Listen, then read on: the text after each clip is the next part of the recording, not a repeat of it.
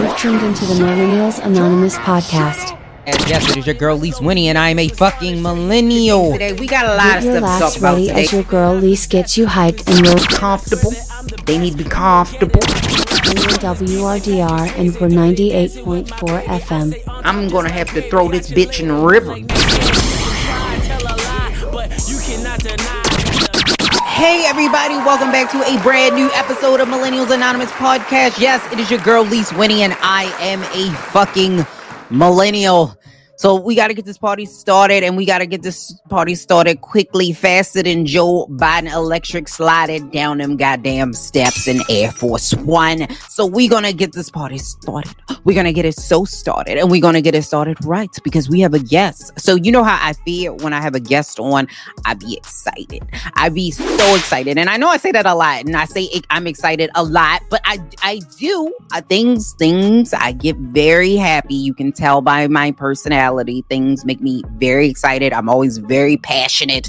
This is just me and how I am, and I can't change who I am. So if you don't like it, you can leave the meeting. Okay, the meeting has started. If you're new, the meeting has started. Okay, and the meeting has adjourned. Does that mean it stopped or started? I'm sorry, I went to a public university, whatever.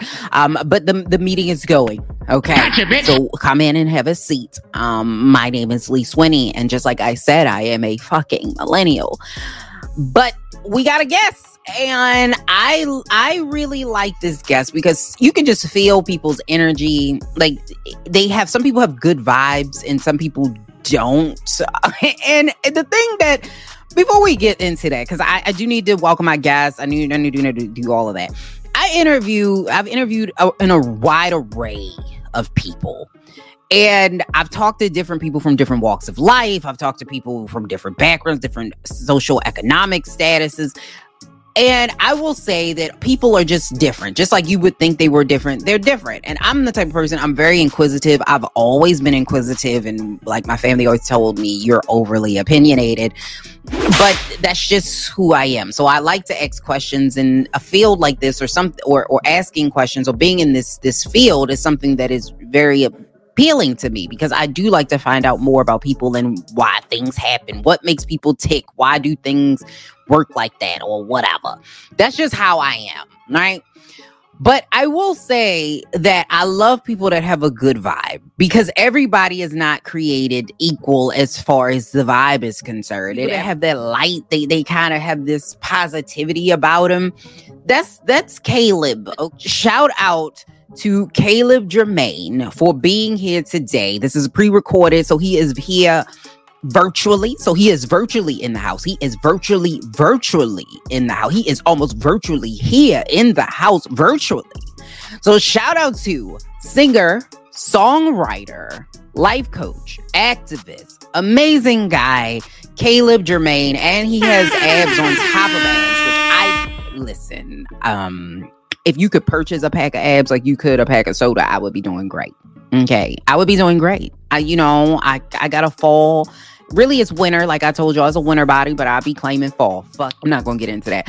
But yes, he's an amazing guy. He has a light. He is one of those, like when I was telling y'all about people, he has one of those lights that shines very, very, very bright. And so I can appreciate somebody that has such a bright light. Amazing balls. Actually was introduced to him virtually by another guy that I met virtually, who I actually eventually did meet in person. So we did eventually meet in person, but that is Baltimore's own Chef Hip. Okay, he is hip to all the game. He is hip to the food game. Make sure you follow him on Instagram as well, because I think he's up for favorite chef on like favechef.com or something like that. I'm not sure of the exact website, but make sure you go to _hip with 2 P's _ so that you can vote for him, because his food is bomb. I've actually had the pleasure of tasting his food. He made me food, and I be telling y'all that I be a part-time vegan. Okay, I be a vegan on nights and weekends. All right, I am not fully committed to veganism, but I like it. All right, I like it. And he took my a nuisance ass request and he made it. Okay, so I appreciate him and all the things that he does. So shout out to him and all the things that he's doing over there. Okay. I got to get back to more being on this vegan thing because I told y'all earlier in the year, like I had lost weight. I have gains. It's gained. I probably gained it all back because I've not been on the scale, but I can tell my clothes are tighter because I got to start getting back out of the house. And that's what I'm doing now. So I'm back. I'm going to be back out of the house more, where I'm not just in the house. I'm in the house and I'm partially vaccinated. Okay. I have not been fully vaccinated. And people was having me feel crazy because I felt tingling in my finger. So when I got this vaccine shot, I did feel tingling on the left side. I got it in my left side. I felt tingling in my fingers and like I felt it on like in my leg. And then people were like, you crazy. And then I did some research that COVID tongue is a thing where you usually feel tingling in your tongue. What? I don't know if people feel tingling in other parts of their bodies, but I did. Okay. But I'm fine. That was the only thing that happened. My arm was a little sore, but if I'm, like I said, I'll be honest with y'all. We in this meeting where the truth is absolutely necessary. Well, I'd update that.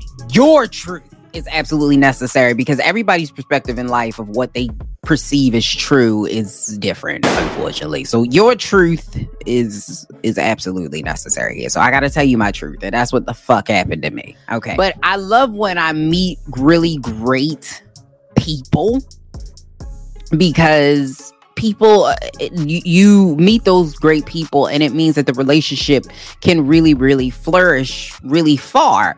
And you can take it beyond just this interview when you are able to do that. And so that's like, he's one of those guys that I think that definitely I want to keep in touch with him. And shout out to Chef Hip for introducing him to me. Okay. I've been grateful to anybody that comes on my platform, but absolutely grateful to you. I want y'all to know this. Okay. I've had the pleasure of interviewing a bunch of different people. And one of those people was Matthew Knowles. So I had the pleasure of interviewing Matthew Knowles. And that means, because y'all know, if you listen to this podcast, you know I got a bronze membership from the Beehive. Okay. It's not silver. I did get demoted, but I'm going to work my way up back to silver right now. So my membership, I got the card in the mail and everything. I keep it in my bra. All right. So I got my Beyonce membership in my bra. All right. And I'm excited because I'm a big Beyonce fan. I'm 6 degrees separated from Beyonce and Blue Ivy, who is a Grammy winner. Okay. 6 degrees separated from that awesomeness over there because I got a chance to virtually meet and speak to and interview her dad, Matthew Knowles, Dr. Matthew Knowles, who told us on this podcast about his podcast, which I believe it's been a little minute since I interviewed him, but I believe he said that he hadn't told anybody yet that he was going to be doing a podcast. And guess who he told? Wow. Wow. Okay, so I'm happy about that. So we are 6 degrees separated from that greatness. So that means I'm great. So, okay, because I'm 6 degrees separated from that. And make sure you support his podcast too, which is, I think it's Matthew Knowles Impact. He's had some really heavy hitters on his show. He talks about race relations and I think like wealth and business and stuff like that. He's had Questlove on his show. He's had the Reverend Al Sharpton on his show. Like he really has had a couple of people on there that are just like bomb.com. So make sure you go find his on all major podcasting platforms as well. He's an alumnus of Millennials Anonymous. Okay, look at that. Look at all of that greatness. And I know a lot of people who know a lot of great people. So that's why I say I'm 6 degrees separated from all the greatness of what they know. Look at that. And shout out to all the ladies. Speaking of greatness, shout out to all the ladies from WRDR who came on to Millennials Anonymous podcast last week. Shout out to Dizzy D, who is the station owner over there. Now, he came to me because Millennials Anonymous also can be found on WRDR. So make sure you go to your app store, Apple, or if you're on Android, download WRDR. If you want to hear some music, you know, if you can't listen to the radio, maybe you're traveling on a trip. And you know how every time you go in a different state, the stations get foggy and then you got to readjust and find the new stations and stuff. Don't even do that, okay? Just hook your phone up. If you don't want to listen to Spotify the entire time or Tidal or whatever, Just hook him up. And they got some great DJs over there. Just saying. I'm just saying. Get the app. It's in all the app stores. But he was like, hey, you're on here, but I didn't include you. You know, well, how about you? You know, I know you don't DJ because I don't know nothing about no ones and twos. Technology. I am not a techie. Don't get me to lying to you. I am not technically inclined, despite the fact being a millennial. I'm an older set millennial, so I'm a grandmama millennial. Okay, I'm a millennial, but I'm a grandmama. Okay, I grew up when we still had cassette tapes. Yo. Okay, our phones was hardwired. You got mail. Like that. That's my childhood right there. I know how much a phone call used to be worth. Okay, when I was a kid, you know, a payphone. I knew about that. But I'm not a techie. So I never learned about DJing or anything like that. But he was like, let's include you. I said, okay. And he said, you know, interview the ladies. And a lot of them had some great backstories and stuff. And so that's what we did. I was the prelude to the big Women's Day, a Women's History Month music marathon on the past this Sunday, which was great. They rocked from 12 to 8, all that estrogen. Yes, honey, yes. It was DJ Red Bottoms. It was DJ Ayana, Tosh Beats, DJ Coco Z, DJ Smoker Sunflower, DJ Christy Love, and DJ Most Precious. Shout out to those ladies. Make sure you follow them. They're all by their names on social media. So make sure you go follow them. They're doing big things and they're connected to some great people too. So look at that grit. See, 6 degrees separated. Eventually, matter of fact, no, because I was going to say eventually I was going to be 6 degrees separated from Obama. But guess what? Guess what, y'all? I interviewed Glozell. Yes, that Glozell. Is you okay? Glozell met President Barack Obama. So that means that I'm 6 degrees separated from President Barack Obama. Fuck y'all. I don't care what you say. So it's like I met him because I met her. So fuck everything. All right. I know. Okay. One day, maybe I will meet him for myself. But right now, I'll take the 6 degrees of separation. Okay. All right. Fuck it. I could say that. But shout out to WRDR. Appreciate you guys over there. Keep doing what you do. Keep rocking how you rock. Let's get to these top 10 trending topics of the week. Turn that shit up. All right. Let's get into these top 10 trending topics. He fell down. He got up.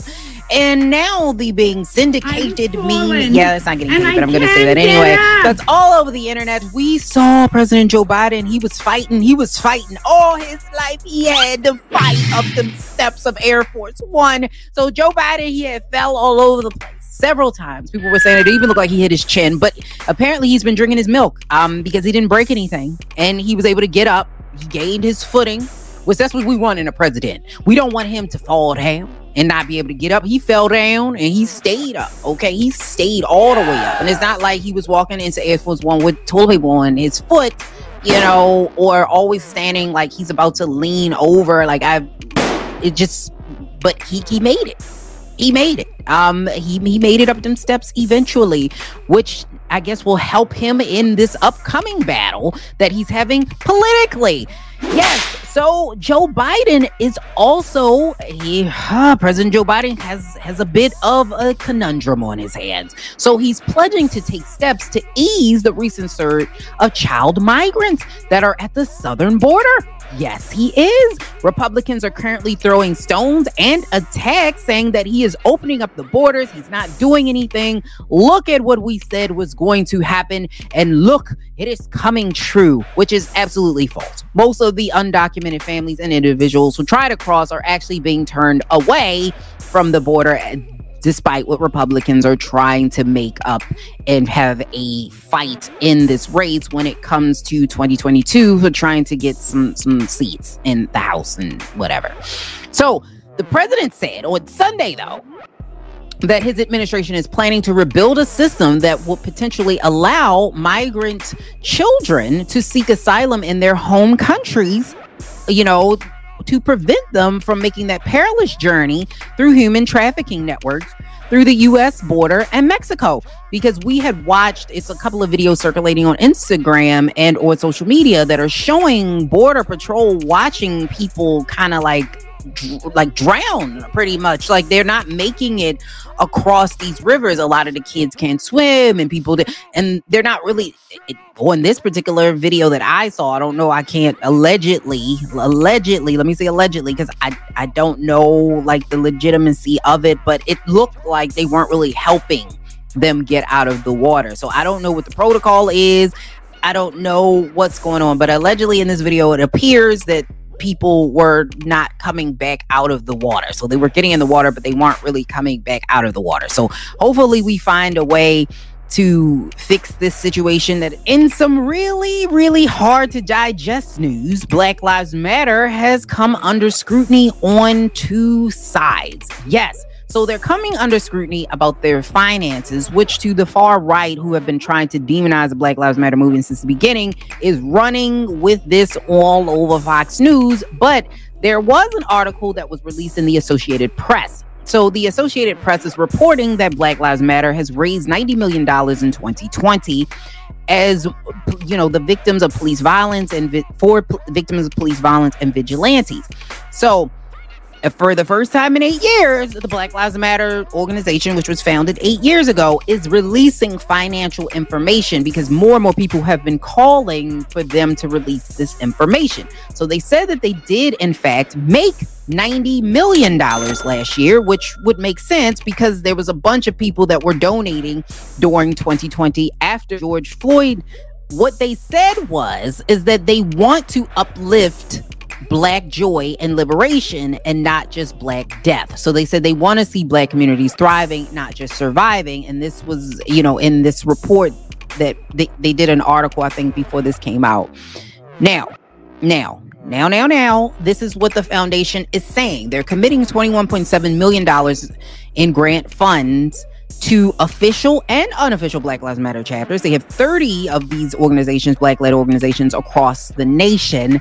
And they're saying that in 2020, they did end with revenues or reserves of $60 million. Now, they did spend about $8 million or so of that, $8.4 million of that on staffing, operation, administrative costs, and civic engagements and rapid response and crisis intervention, but they still had $60 million, I guess, in reserves. Now, the organization is saying that most of that money, though, is from individual donors. They're donating around $31 or so, and a lot of people have opted to do like a reoccurring donation. Now, the report doesn't say who gave money in 2020, and it doesn't say who the big prominent donors are. So they won't list the prominent donors in this particular report that did come out. Listen, I know that a lot of people are trying to get down on the organization, and people have been debating not just the organization itself with the finance portion, but just the organization's name since it was pretty much created. Black lives do matter. I don't care who you are and why we're still debating this. Black Lives Matter. Black Lives Matter never meant that white lives don't. It just should be an asterisk next to it. It's just Black Lives Matter too. Because in America, and this you can go back, these is facts. Historically, America loves to say, and this is why the All Lives Matter movement is just a little bit like, really? It's because statistically in America, when they say all men are created equal, they're usually talking about white men. So even in the Constitution and the Bill of Rights, they said all men are created equal, except Black people, or 3/5 of a man. That's not really them. They're not really people. Oh, and not women, because the women are not men. Oh, and not really poor people either. Like, these are just facts. And when they were coming up with immigration, they were talking about all immigrants, except for they excluded Chinese people. So America just loves to do that. Like, that's just kind of how it is. That is the most American thing you can do, is to say all, but I don't really mean all. Okay. We did this whole VIP shit just so we can say all, but we really just mean these people are the most valuable, but not necessarily everybody. Okay. Like, this is just where we're at. And it never meant that other lives didn't. We just didn't want to get excluded from that conversation like we have in the past. right? So Black Lives Matter has been talked about since the beginning, even when people heard the name. But one of the things that I've always said and advocated for was, what are we doing? It seems like the organizations and a lot of the movement that we had was very reactionary. It's you react when something happens, you're quiet and not doing anything when stuff is not happening. And one of the things that they did say in this article, this write-up, is that they were looking to build infrastructure. So, you know, when they say that we are now building infrastructure to catch up with the speed of its funding, and they plan to use its endowments to be known more than the protests after Black Americans died at the hands of police and vigilantes. This is the same thing that people, when they got mad at Jay-Z, when Jay-Z said, I think we're past the phase of kneeling. Maybe he didn't say it in the right way, but I think his heart was in the right place. And I think he was saying the same thing that they're saying now. Like, one of the ways that we really are able to move things forward is by making sure that we are planning this out. And that was the one thing that was missing. It was like, there's no plan here. Yes, vote, but if you vote and you don't do anything else, it was all for naught. You have to hold people accountable. You have to really still be organizing in your community. You have to make sure that the people that you voted for know what you want. And the only way they will know that is if you write them letters, if you go to their offices, if you make yourself known. I know people that were in the movement that didn't want to talk to the government at all because they don't like the government. The government is bad. I was like, but how do you change it? The only way you can change it is by talking to these officials, just like they did in the civil rights movement. That is the only way you fix it. And that's why when I read they're building infrastructure, they are because it says now building. How do you run organizations without infrastructure? Because go to the Black Lives Matter with the name website. There's a lot of information there. I do not know who's an official member of Black Lives Matter. I do not know who's an unofficial member of Black Lives Matter. I do not know if this is a 501c3. I don't know any of that. I just know you can donate. I know they have merch. I know what they stand for. I know who founded it. I don't know who runs it, because when you read this article, when they were talking to the Associated Press, the founders appear to kind of have stepped away. Like they're still doing stuff, but it looks like they don't necessarily run the day to day. So it's like, who is in charge of all of this money, these resources? Where is it going? And expect change in the African American community. You're gonna have to hold people accountable. And so that's why I'm happy that they want to do more. It's one of the fastest ways to end and limit systemic racism is by financial freedom. And if this is an organization that's supposed to be for us and that Black lives do matter, even to Black people, we've got to show that they do.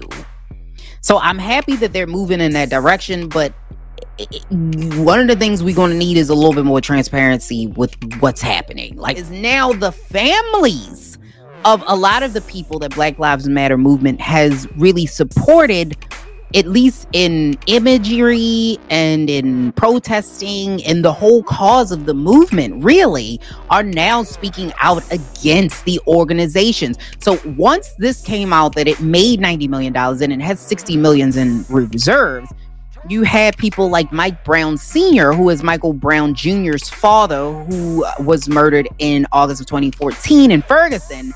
Him and a lot of the Ferguson activists are saying, you need to give us $20 million. One of the reasons why the movement started was because of Mike Brown, and we can't take care of our communities, and we need to be able to take care of our communities. According to him, he hadn't seen very much of this money, if any at all. So there's that. And then you also have Tamir Rice's mom coming out, calling out celebrities and activists for using her son's name and likeness in order to profitize and monetize off of it. From the organization, or was promised some money but never really received any of that money. And she was saying that she wants people like Shaun King, Tamika Mallory, and other activists to stop using her son's name and likeness and making money off of it. She said that they want to be the ones that push the movement forward for their loved one. They want to be the one that kind of dictates where the funding should go and what should be of importance in this movement. So it appears that a lot of family members feel like they've been pushed out of the movement. I don't know how true this is. I don't know if this is just a money thing. I don't know. But it sounds like there is some rectifying that needs to take place. There you go. We need some planning and some structure. That's all I'm saying. And in some lighter news, Vin Diesel's 10-year-old son, Vincent Sinclair, will actually be making it his way into the movies. Yes, he will be in Fast and Furious 9. Didn't we have a I don't know.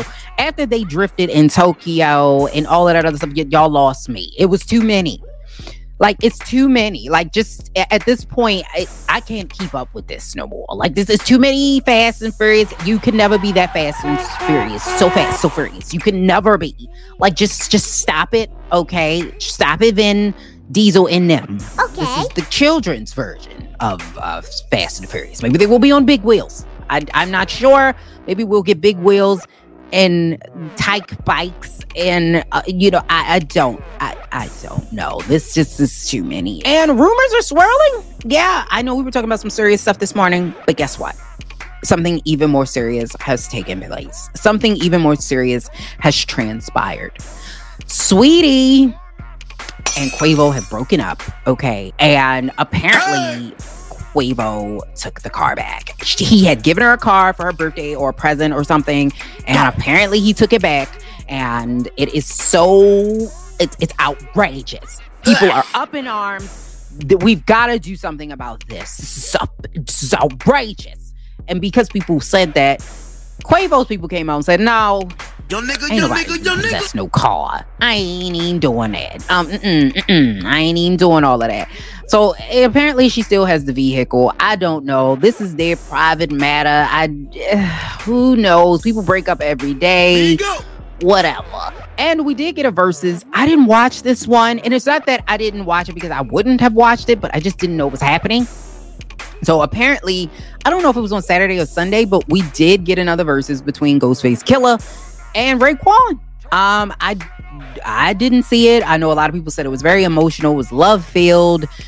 They really did support one another. It was hard to tell that it was a versus, I guess, because they both were in the Wu-Tang. So it was sort of like, it's Wu-Tang love. Everybody was just happy to hear the Wu-Tang songs. Shout out to both of them for doing that. I wasn't saying, and speaking of Kanye West, apparently he's worth $6.6 billion. Yes.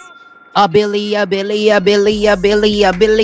they're saying that the majority of his wealth is tied up in his apparel businesses. They're evaluating the Yeezy sneaker partnership with Adidas and his clothing line with Gap to be worth approximately $3.2 billion, according to UBS reports in February. And they're also saying that he has an additional $1.7 billion in other assets. The majority investment that he has is in his soon-to-be ex-wife or estranged wife, Kim Kardashian's Skims shapewear line. And he has $110 million in his music and $122 million in liquidity. So that's stocks and cash. So about $102 million actually on hand. And this was according to CNN Business. Apparently, if this is in fact true, Kanye West would be the richest African-American man in the U.S. ever. I don't know why anybody, I guess because it's Kanye. I suppose it's because it's Kanye, because no one's really talking about this. And it also could be that these are evaluations. And we've seen that when people were toting this $1 billion for Kylie Jenner, that ended up not being true. And it, again, because Forbes is the one that was reporting this, that maybe it's not. We don't know yet. It doesn't really matter. Either way, he is worth a lot of money. Welcome to Miami. So yeah, everybody said, hey, it's spring break. We in the woods. Everybody, let's fly down. So they all flew down. They got flued out to Miami, and they said, we're going to get flued out. And so they had to put a curfew. All right, so they had to put a curfew, effectively shutting spring break down, which is a hot spot. I get it. I'm tired of being stuck in the house too. Trust me, baby, I am. But I'm not about to go and fly to Miami so that I can get COVID on my back. I keep telling you, COVID, she is in your closet. She is in your car. She is under your bed. She is everywhere. She ain't gone nowhere yet. She ain't gone. You think she gone? She ain't gone. She's still there. She's stalking your Instagram. She's stalking your Facebook.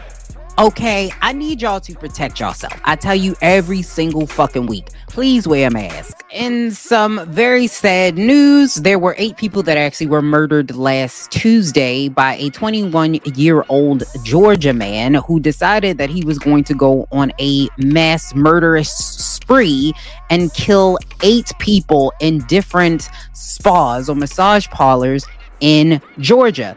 2 of the massage parlors were in Atlanta and 1 was in Ackworth. Apparently, he was saying that he was a sex addict and he was going on this murder spree because he blamed the people in these spas for his addiction. Now, the sheriff, during the press conference that they had, actually caused some uproars by saying that Mr. Robert Aaron Long just had a quote-unquote bad day, but he neglected the feelings of the families by not realizing that his bad day was a much worse day for a bunch of different people, including family members and the individuals who actually did die that day.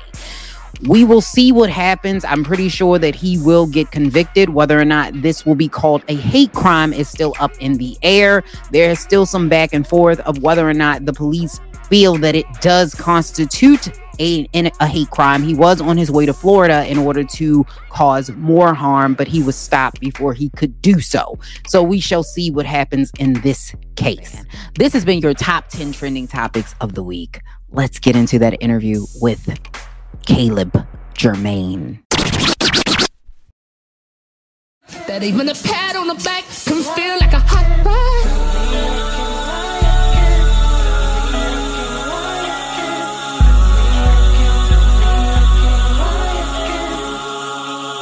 Take my words, put them on the line. True colors show up on time. Time replaying stories in my head.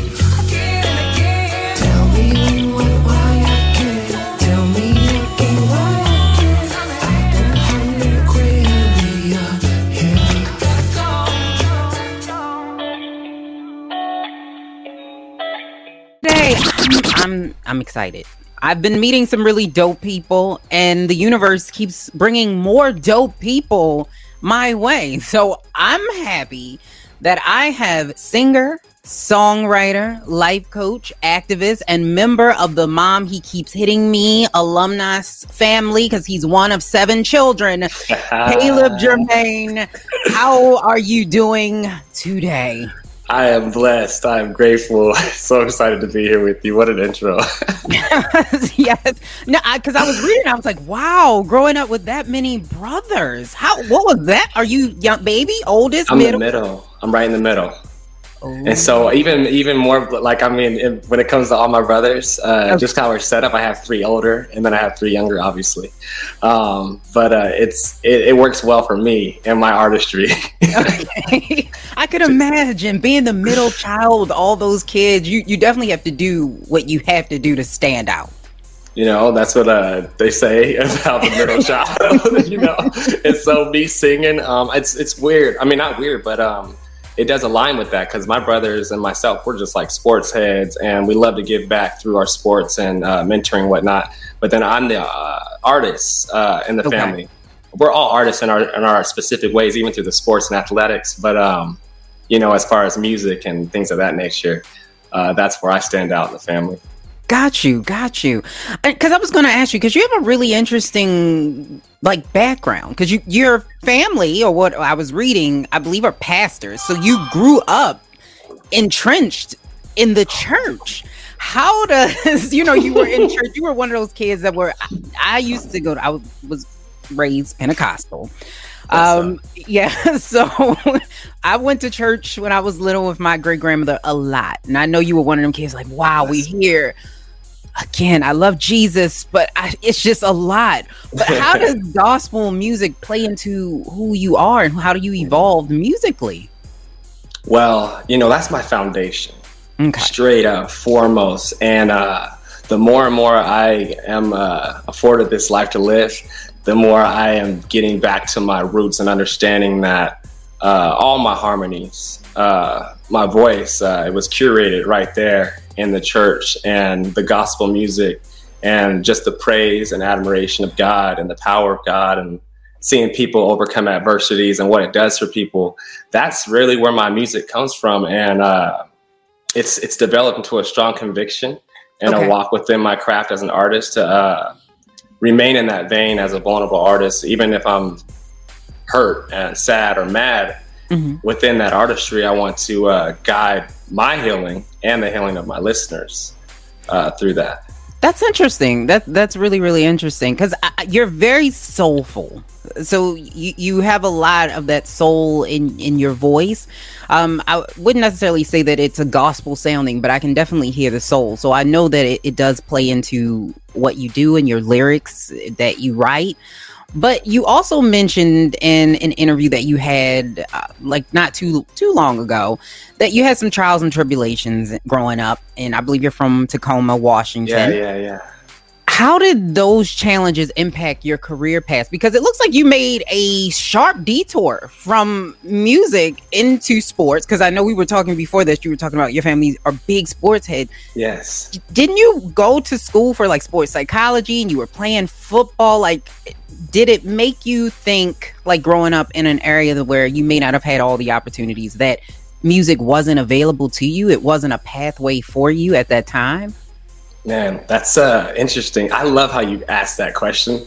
I've never been able to answer this question in the sense of this, but it's like I grew up in the church, and my dad surrounded us with encyclopedias and even different texts like the Quran and the Mormon, really? Like all kinds of different things. So even though he didn't like say, hey, you should read this, there was times where there was different texts that were available that I was able to read and almost digest that they had a different type of appreciation for God as well. Gotcha. And so as some of those dark times that we talked about were me realizing that people who didn't walk as me, at some point in my life as a child, I carried that guilt of not being able to save my friends and not being able to bring my friends across that line. Wow. And I took it to heart, and I walked with it, but I also sang in front of a lot of people every Sunday night, weekly. And so that was messing with me inside, and it kind of, I had to make a choice to how I wanted to sing and how I wanted to walk as far as being in the church. Okay. Rather than being held to a certain building. And so when it came to music, I'm like, I'm going to go the long route. And I understand I play football well. I was getting scholarship offers and all that stuff. And so I'm going to write music and go through these life experiences, knowing that football is going to be available for me this short amount of time. Okay. Music, I'm going to be writing. So I wrote through all these experiences, but I'll tell you what, I had a couple surgeries, a few surgeries. And an athlete's life. Yeah. But, my first major surgery, which they say you got to be careful what you ask for. I prayed for something within my artistry, and I asked God I'm like, hey, God, this voice, it works for people. I see it work for people, but I also see how the arts change people's lives. Financially, help people across the globe. I would like to do that for my family. I already see this voice work, but I need to feel the music that I create. Okay. And so coupled with what I said earlier about walking with that weird guilt, I said, hey, I want to go through the 40 days and the 40 nights. Yep. And I'm willing to be gutted like a fish. I want you to pour salt in my wounds so I can feel, and then in turn reproduce music that people grow with and heal with and get to know God better, get to know how to live a healthy life and be whatever they want to be without doing harm to other people. And so 2 weeks later, I dislocated my shoulder, lost all scholarships that I had on the table. Oh my goodness. And that created a ripple, but my mindset was so deeply ingrained about be careful what you ask for, 40 days, 40 nights. In my own head, when I'm coming off the field and I'm holding my shoulder, I'm like, I can't believe this is happening right now. You forgot Like, it that quick that you no, asked. that like I'm like, whoa, is this happening right now? Oh, really? And yeah. Like because I was aware of the prayer and everything that's happened after that prayer, I've taken it with the prayer that I asked for, you know?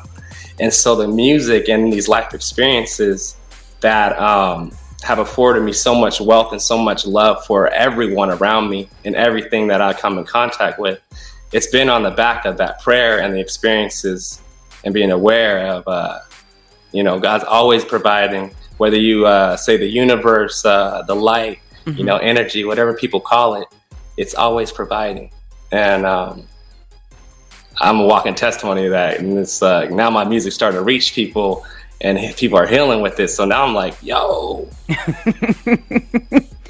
It works. It actually does come full circle, because I always wondered, like, people that kind of find their way into the arts, especially like with music, and people that, because were you doing it? Because I know you were writing, but when did you first? Was it around 2013 when you first started doing and actually recording music? Yeah, I started recording my computer in 2007. Okay. And so up to 2000, I put out my first project in 2013. Got you. And and so that's when I started releasing music in a sense. Yeah. Okay. And then even between then, it's like, we not ready. Like, hold on, let's curate a little bit more.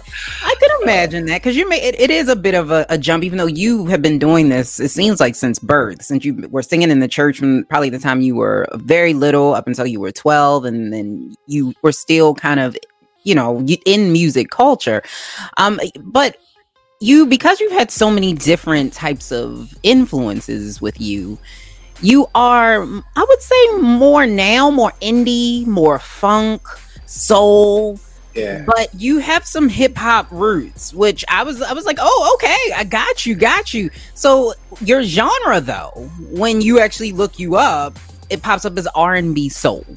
Would you say that that's an accurate depiction of your music? Would you put you in that box, or you're like, I don't want a box?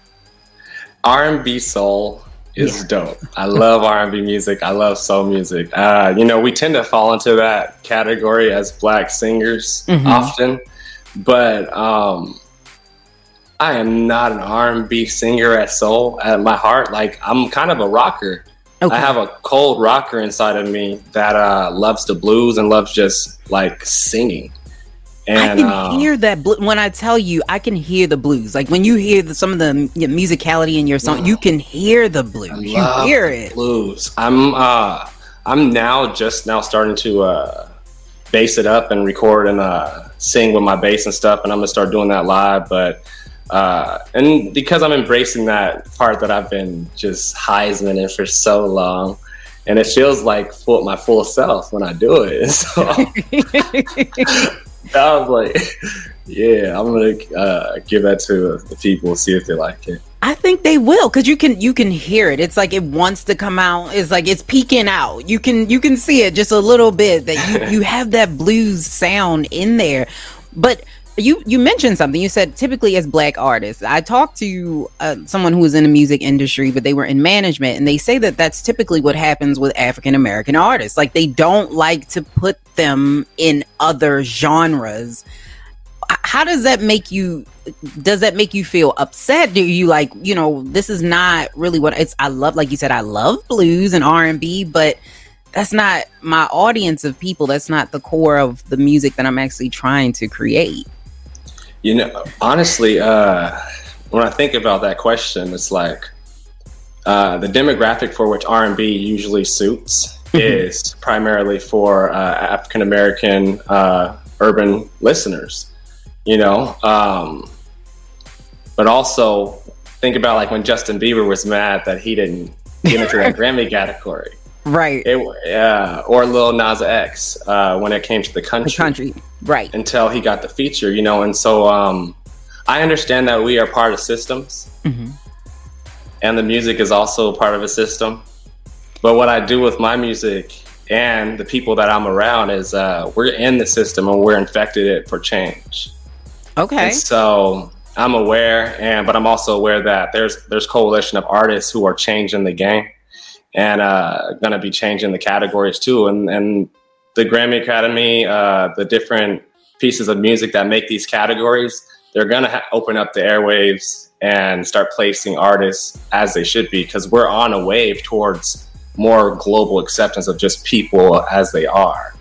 I think COVID's allowed us to appreciate even ourselves more as who we are and what we are able to bring to the table as our bare, naked, birthday loving selves. You know what I mean? Because a lot of things have been stripped away. Yeah, cheese, curl, dust, and all. Everything. We learned to accept it all. Yeah.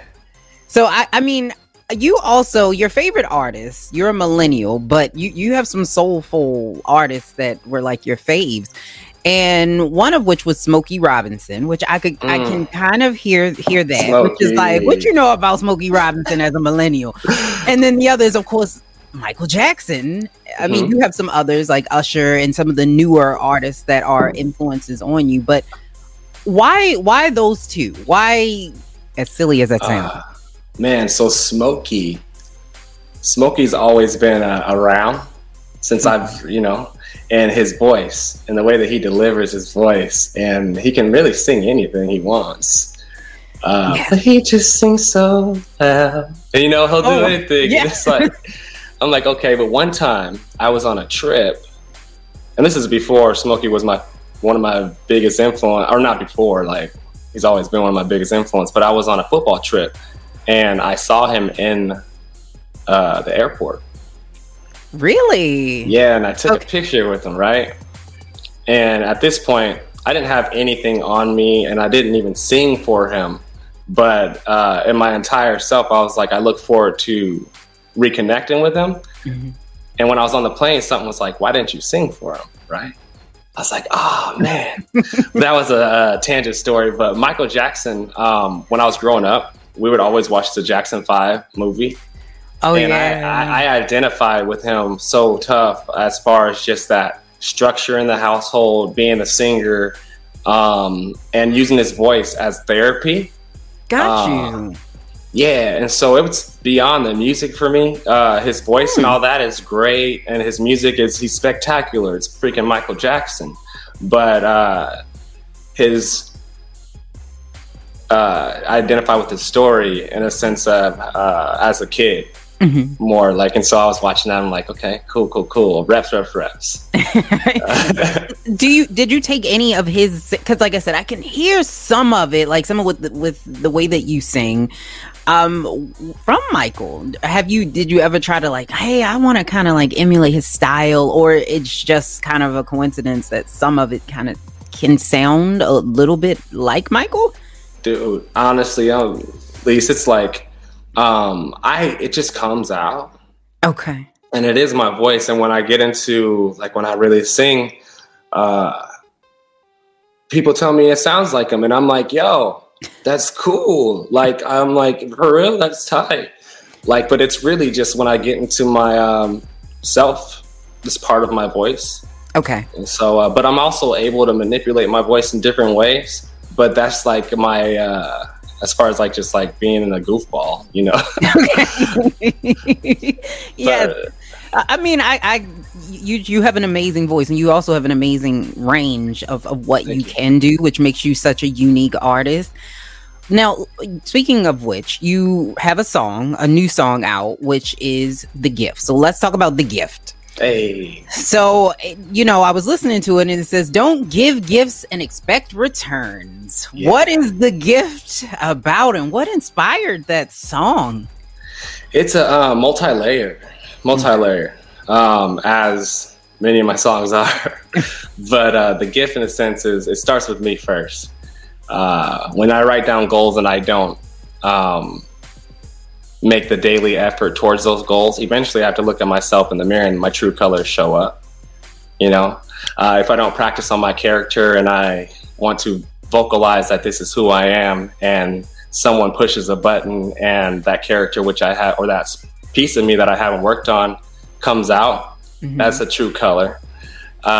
So first it starts with me, right?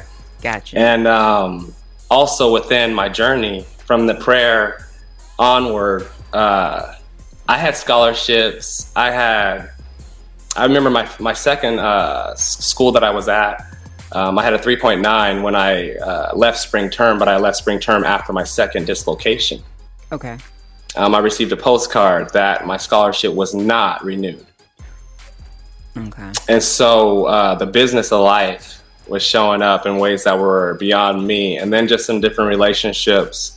As I learned people, if we're not serving with our gifts to really serve and want everyone to win, then we can become parasitic, and that can dilute our service and our gift. And so when I think about my own gift, like I said earlier, I want to inspire people and help people heal. If I am releasing words that are not doing that, then that's misusing the gift for me. Got you. It's a very powerful song, and I think the video helps to really depict what the song is. Explain it for the people who have not seen it, man. like the premise behind the video and really what you were going for when you were creating the video. It has such beautiful visuals in the video. Holy moly. All right. Well, shout out to my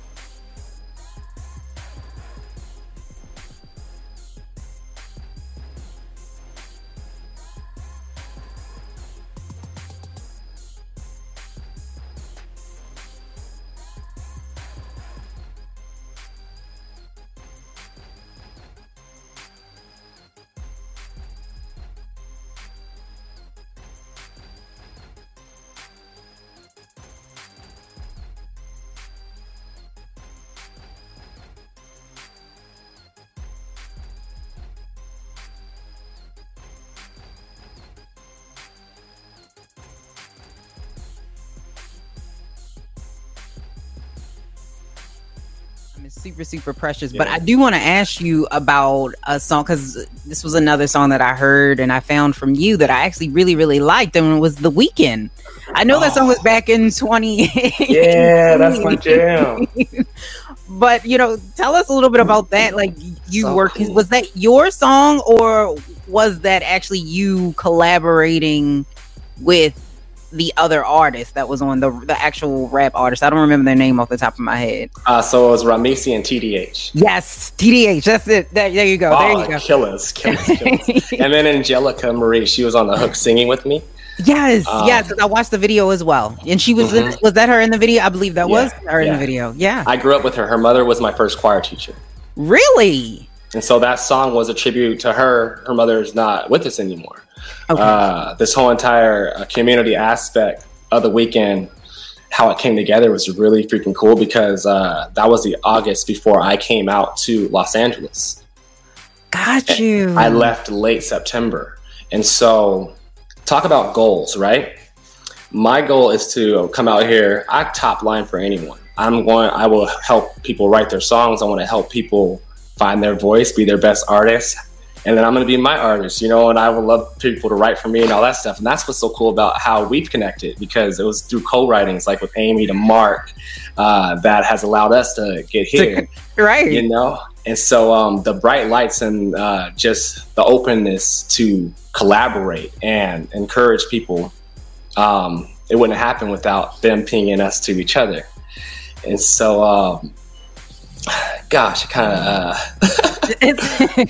It's an amazing song. It'll do that to you. I'm over here before I even met them saying, hey, I'm going to sing this hook, but I'm going to bring in two artists and make a collaboration. And then I had this vision as I was sitting at home writing the song. I can't wait for the weekend. I can't wait for the weekend. It just kept going on. And so I was like seeing a barbecue and I heard these two artists like in my head. And so I reached out to him. Ramisi worked at Western State Psych Hospital with me. Oh, and wow. So he was my coworker. And I'm like, hey, I think it's time for us to do that collab we've been talking about. Played it for him. And he was like, I'm ready. Let's do it. And then TDH, I met him while I was serving at the YMCA. And he would always come in with other people from the community shooting hoops. Reached out to him. He's a balling artist from Ohio. Okay. And he's like, yo, I'm ready to do it. And so I went to Pacific, this studio, and set up the time, brought everybody in. And everyone showed up on time, knocked out their thing. We went to dinner afterwards, planned the barbecue. And then everyone came together for that Saturday and just shot the feel of it. It was just, no one was really trying to do anything.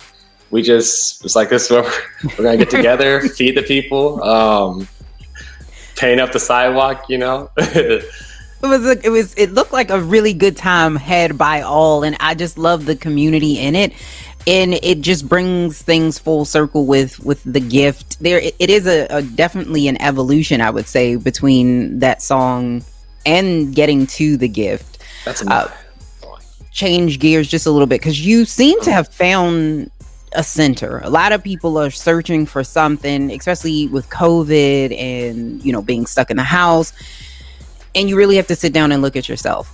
You became a life coach, and I'm like, how, like what? Because I know something happened for everyone. Something usually happens, but what made you go down that journey of becoming a life coach? It kind of just like it's flowering or opening up.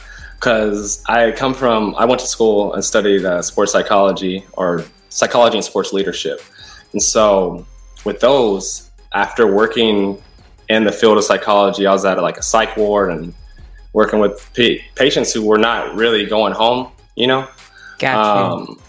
And then people who were not afforded a lot of things that were afforded every day, like sometimes eyesight, verbal communication, the ability to know that I'm actually talking and my fingers are touching right now, you know. So those little things and those little awarenesses are things that I started sharing with people outside of work who I knew were struggling with a lot of things that they could not control. And so I would help them bring it back to the breath, or to the simplistic mode of what you can offer in your birthday suit type of thing. Okay. And so that's like, you know, what can you, in your best relationship with the universe, if it's just you and the universe, how can you best show up with who you are? So I started sharing it, and over the years, I had a couple friends who I was avidly sharing with, and then over COVID, started picking up a couple other people, and we started Win the Morning together. And I share these tools that I use in my daily life, that when I dislocated my shoulder and when I was on my journey of knowing I was becoming the church, but I didn't have a community. And some of the thoughts that arised in my own mind, I didn't like them, and they were not healthy. And so because I was in the field of psychology, I went to counseling, learned that I had bad ideations. I used to call them bad. I still have to be comfortable saying suicidal ideations, ideations that would say you are not worthy and you would be better off not here. They will value you more if you're gone type of thoughts often. And I want to change those. And so I am sharing the blueprint that I used for a decade now. Okay. That has changed my inner voice. And I'm helping people win their voice, empower their voice, and just be better in their birthday suit. And so whatever they do after that birthday suit, it's more fruitful and life tastes better. Water tastes better, you know?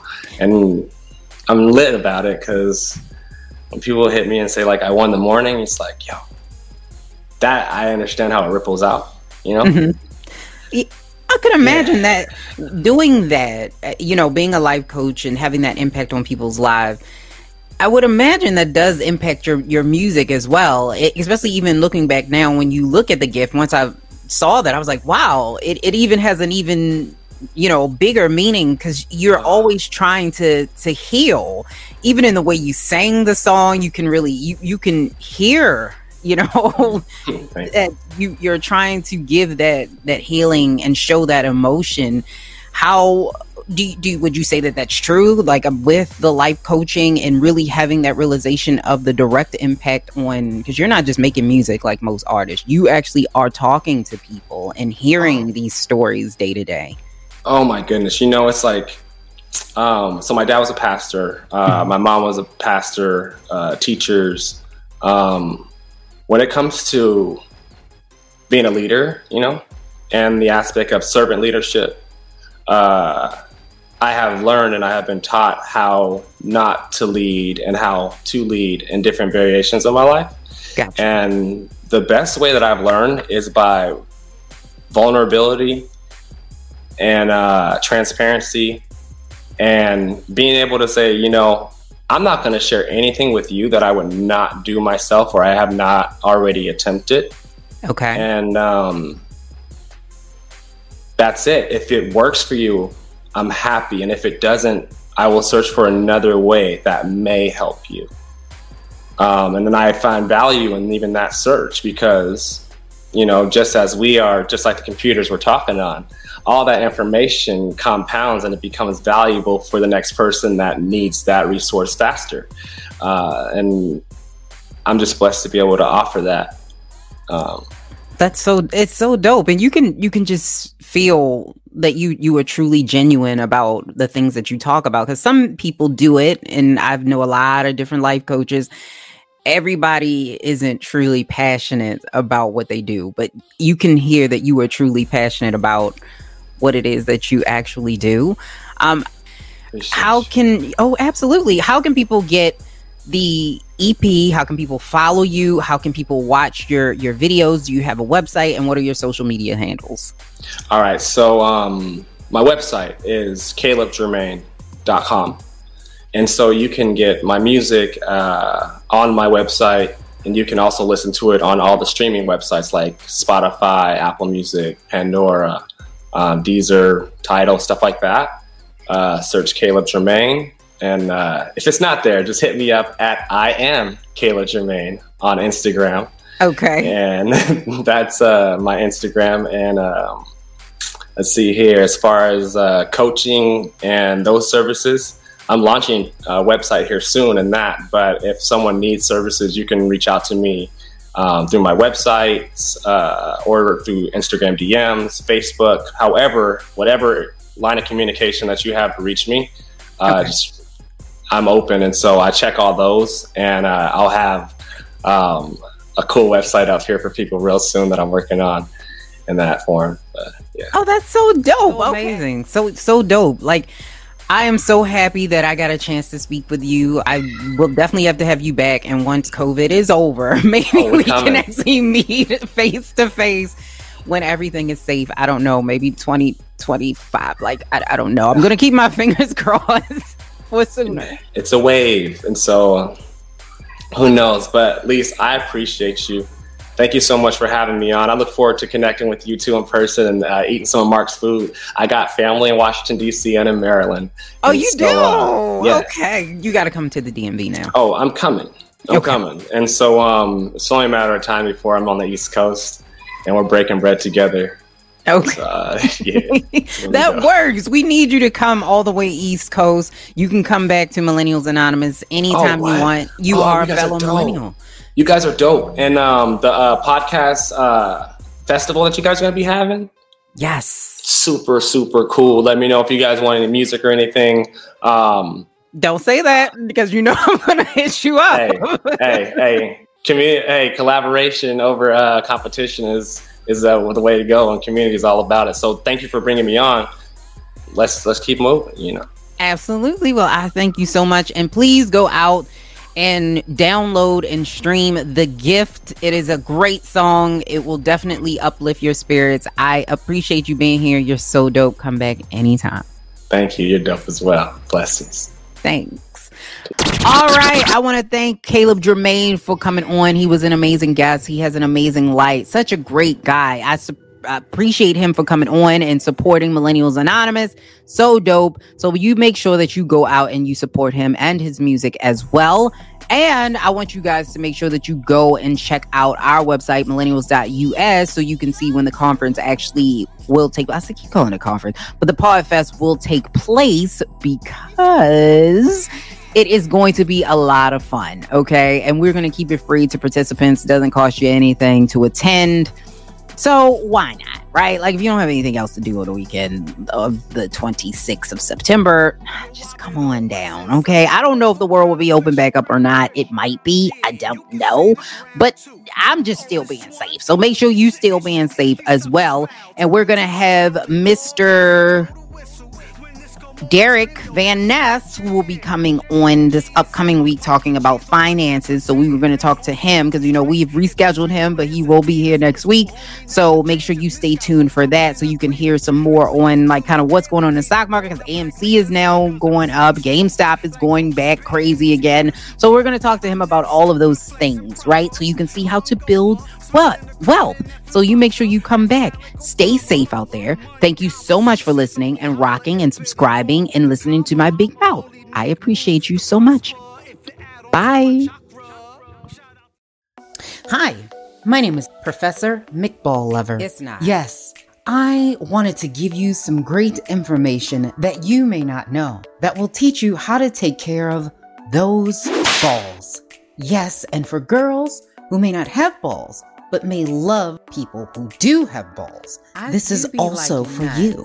So there is a place, I don't know if you've heard about it, but I'm going to explain it to you, called Ballsy.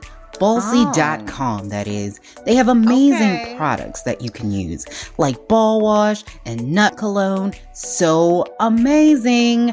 And if you want to find out more about Ballsy, and also get 15% off because it's nothing fancier than a guy that has nut cologne. Come on now. I'm a professor. Trust me, I would know. So make sure you go to millennials.us so that you can get the code and you can use it when you're ordering your stuff for your balls or some balls you might love, okay? So that's Ball Map. You can get 15% off. So use Ball Maps when you shop. Yes. You bet. Go right now.